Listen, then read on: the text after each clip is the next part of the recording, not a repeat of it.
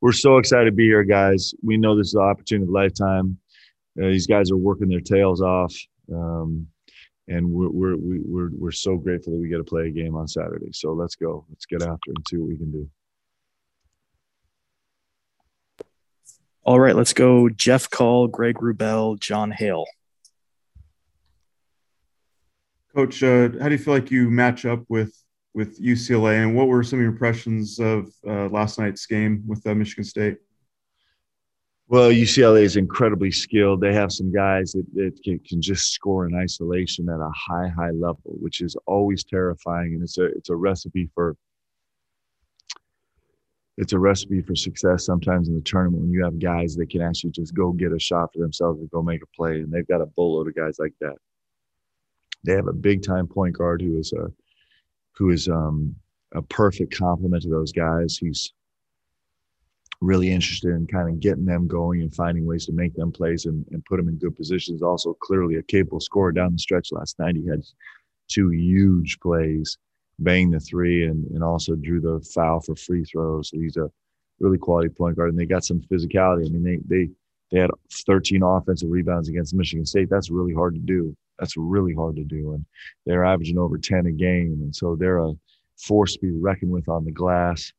They spread the floor and shoot the ball really, really well, and they cause all kind of problems for you. So a huge challenge for us. A lot of different faces, both sides, Coach. But what are the applicable components from the Maui game in last season? Yeah, it was probably more fun for us because we won, but it was a great basketball game.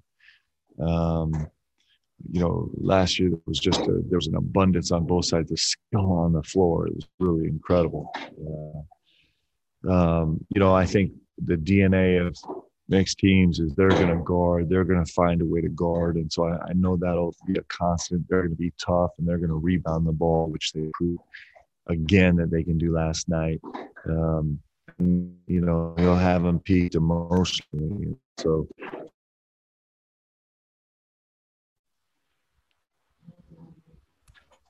Coach, this is John Hale with the Courier-Journal in Kentucky. Alex just said that your experience at Kentucky as a player in '96 gives them some confidence. They've learned some lessons from those stories. What do you take from that going into this as your first tournament as a coach now?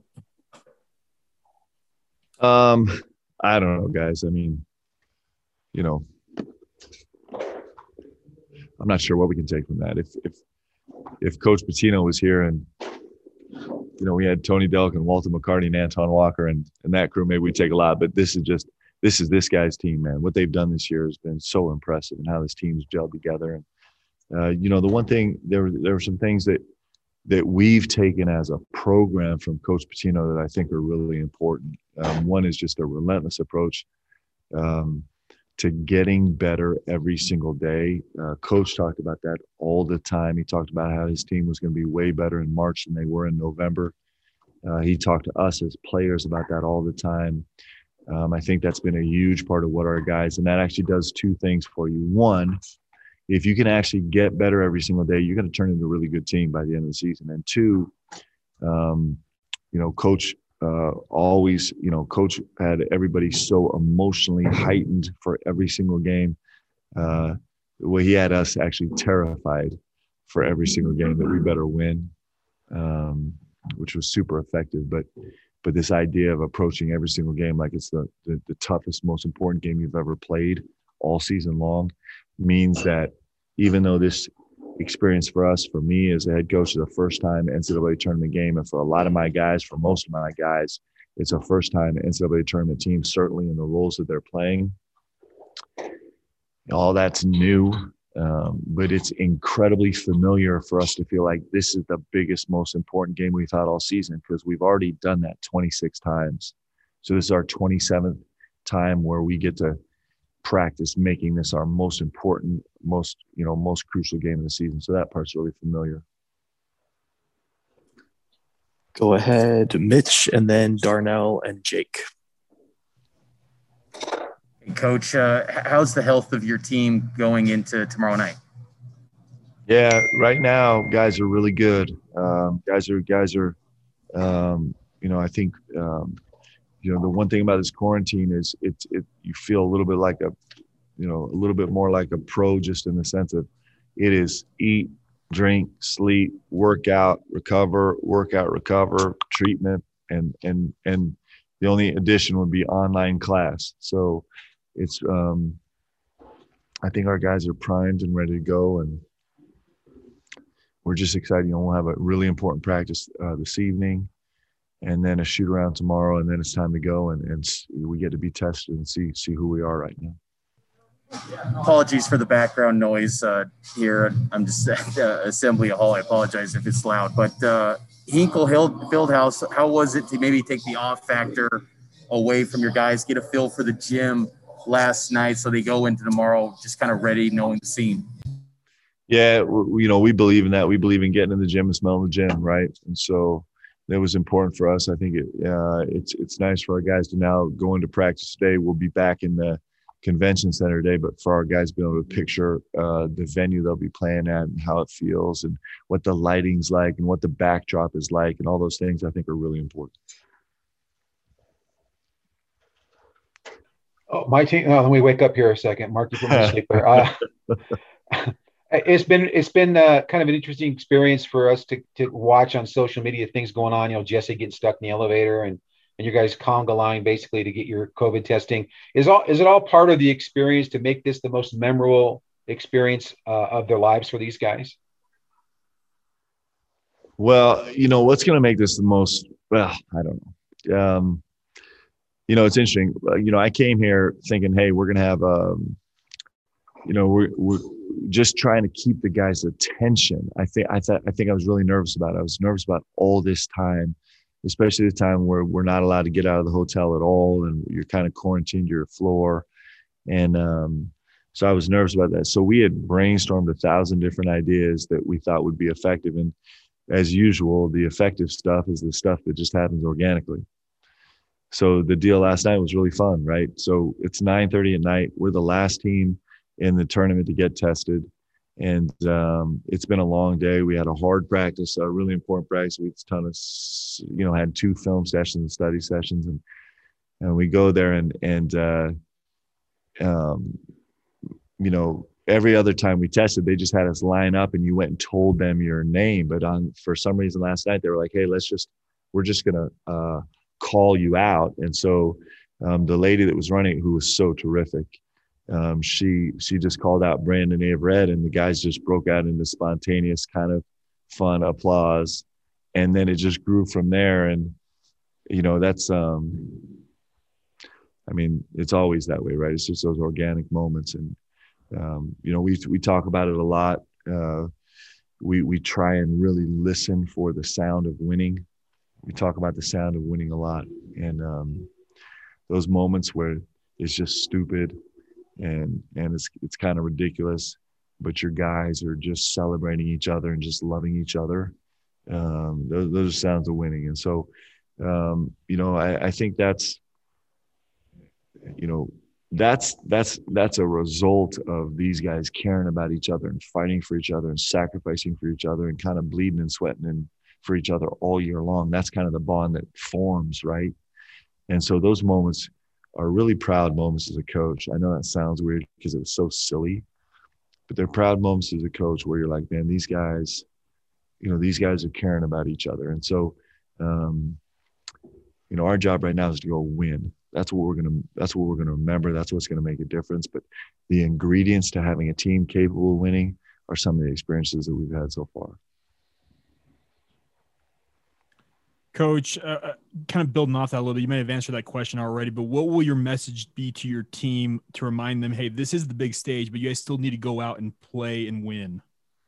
Yeah, like I said, I think this is, the one thing about the way we approach the season, guys, about every single game, about getting ourselves to a fevered emotional intensity pitch every single game is this is super unfamiliar to us. Like, you might not have felt like a home game against Portland, at the beginning of January was the biggest game of our life, but we treat it that way. We work really hard to get ourselves there. And so this feeling that we're going to have tomorrow night is going to be really familiar. It's going to be as familiar as it can possibly be, because the urgency and the stress and the anxiety and the determination is going to feel like it has 26 times. We work really hard at that all year long. It's not easy to do. We're not one of those programs that is veteran enough to kind of take a balanced approach and an even keel approach to every single game. We don't. Like, we feel like every single game, our whole life is on the line. And so the benefit of that, that's hard. It's ridiculously difficult to kind of bring yourself to that emotional peak every single game. Ask Rich Harward. I mean, this guy is an emotional leader for our team. And what he does every game, it's so hard to get yourself to that place every game. But the payoff is when you get to this game, it's like, hey, this is exactly how we feel every game. So hopefully that's going to breed some familiarity. That's going to help our guys perform well. Will you remind them, hey, this is a fun place to be at? You guys have worked for this all season, though. Will you remind them of that part of it, though? These guys know. I mean, listen, they don't need anything from me. They want to win so bad. Like, when you've invested as much as these guys have invested, when you think about the 5 weeks of two-a-days and this kind of working through the summer, and then this ridiculously intensive COVID cautionary protocol that they've put themselves through, especially the last 3 weeks, when you've sacrificed that much, you just have so much will and desire to win. It's gonna ooze out of these guys. Now, we got to perform well. We got to perform at a really high level. We have to do it together. We got to play the right way. We have to do those things. But these guys know what they want. And as fun as all these moments are, what they want is to go win. That's what we want to do. We want to go find a way to win. And there's no guarantee to winning, especially in this tournament. But there is a guarantee to our focus, and we're focused on trying to go win. Nobody thinks we can do it, guys, but we do. We think we can go win. Thanks, and good luck, Coach. Thank you. Sean Walker, go ahead. Coach, I think I speak with all my esteemed colleagues in the media here when I ask you the most important journalistic question of our time, and the one that you knew you were going to get today. First of all, that's like the greatest setup of all time. I'm literally sitting on the edge of my chair. I can't wait to hear. Thank you. What the heck happened with Jesse Wade in the elevator? So Jesse, it's just what happens when you're quarantined forever, right? So we're down at dinner, and we'll come down kind of casually, have dinner, and then we'll have a film session right after. And so all of a sudden I'm like, where is Jesse Wade? And a table across me, Brandon Warr and a couple other players they're on FaceTime with Jesse. And it turns out that he is trapped in the elevator. So so I jumped on FaceTime. Of course, I thought it was hilarious. And understandably, Jesse was semi-concerned about his situation. So it ended up, he was in the elevator, I don't know, for half an hour, 40 minutes. It was just like, we got to get him out of there, man. We got to get him out. So we're down here on the second floor for our meeting space. And so we went and started banging on all the elevator bays, and eventually could hear Jesse. And then he's talking to us on FaceTime saying, I think I might be between floor 6 and 7. So we race up to floor 7 and start banging on the doors. And sure enough, we actually started with the wrong one. And then we peeked through the crack in the middle elevator, and you could see Jesse in there.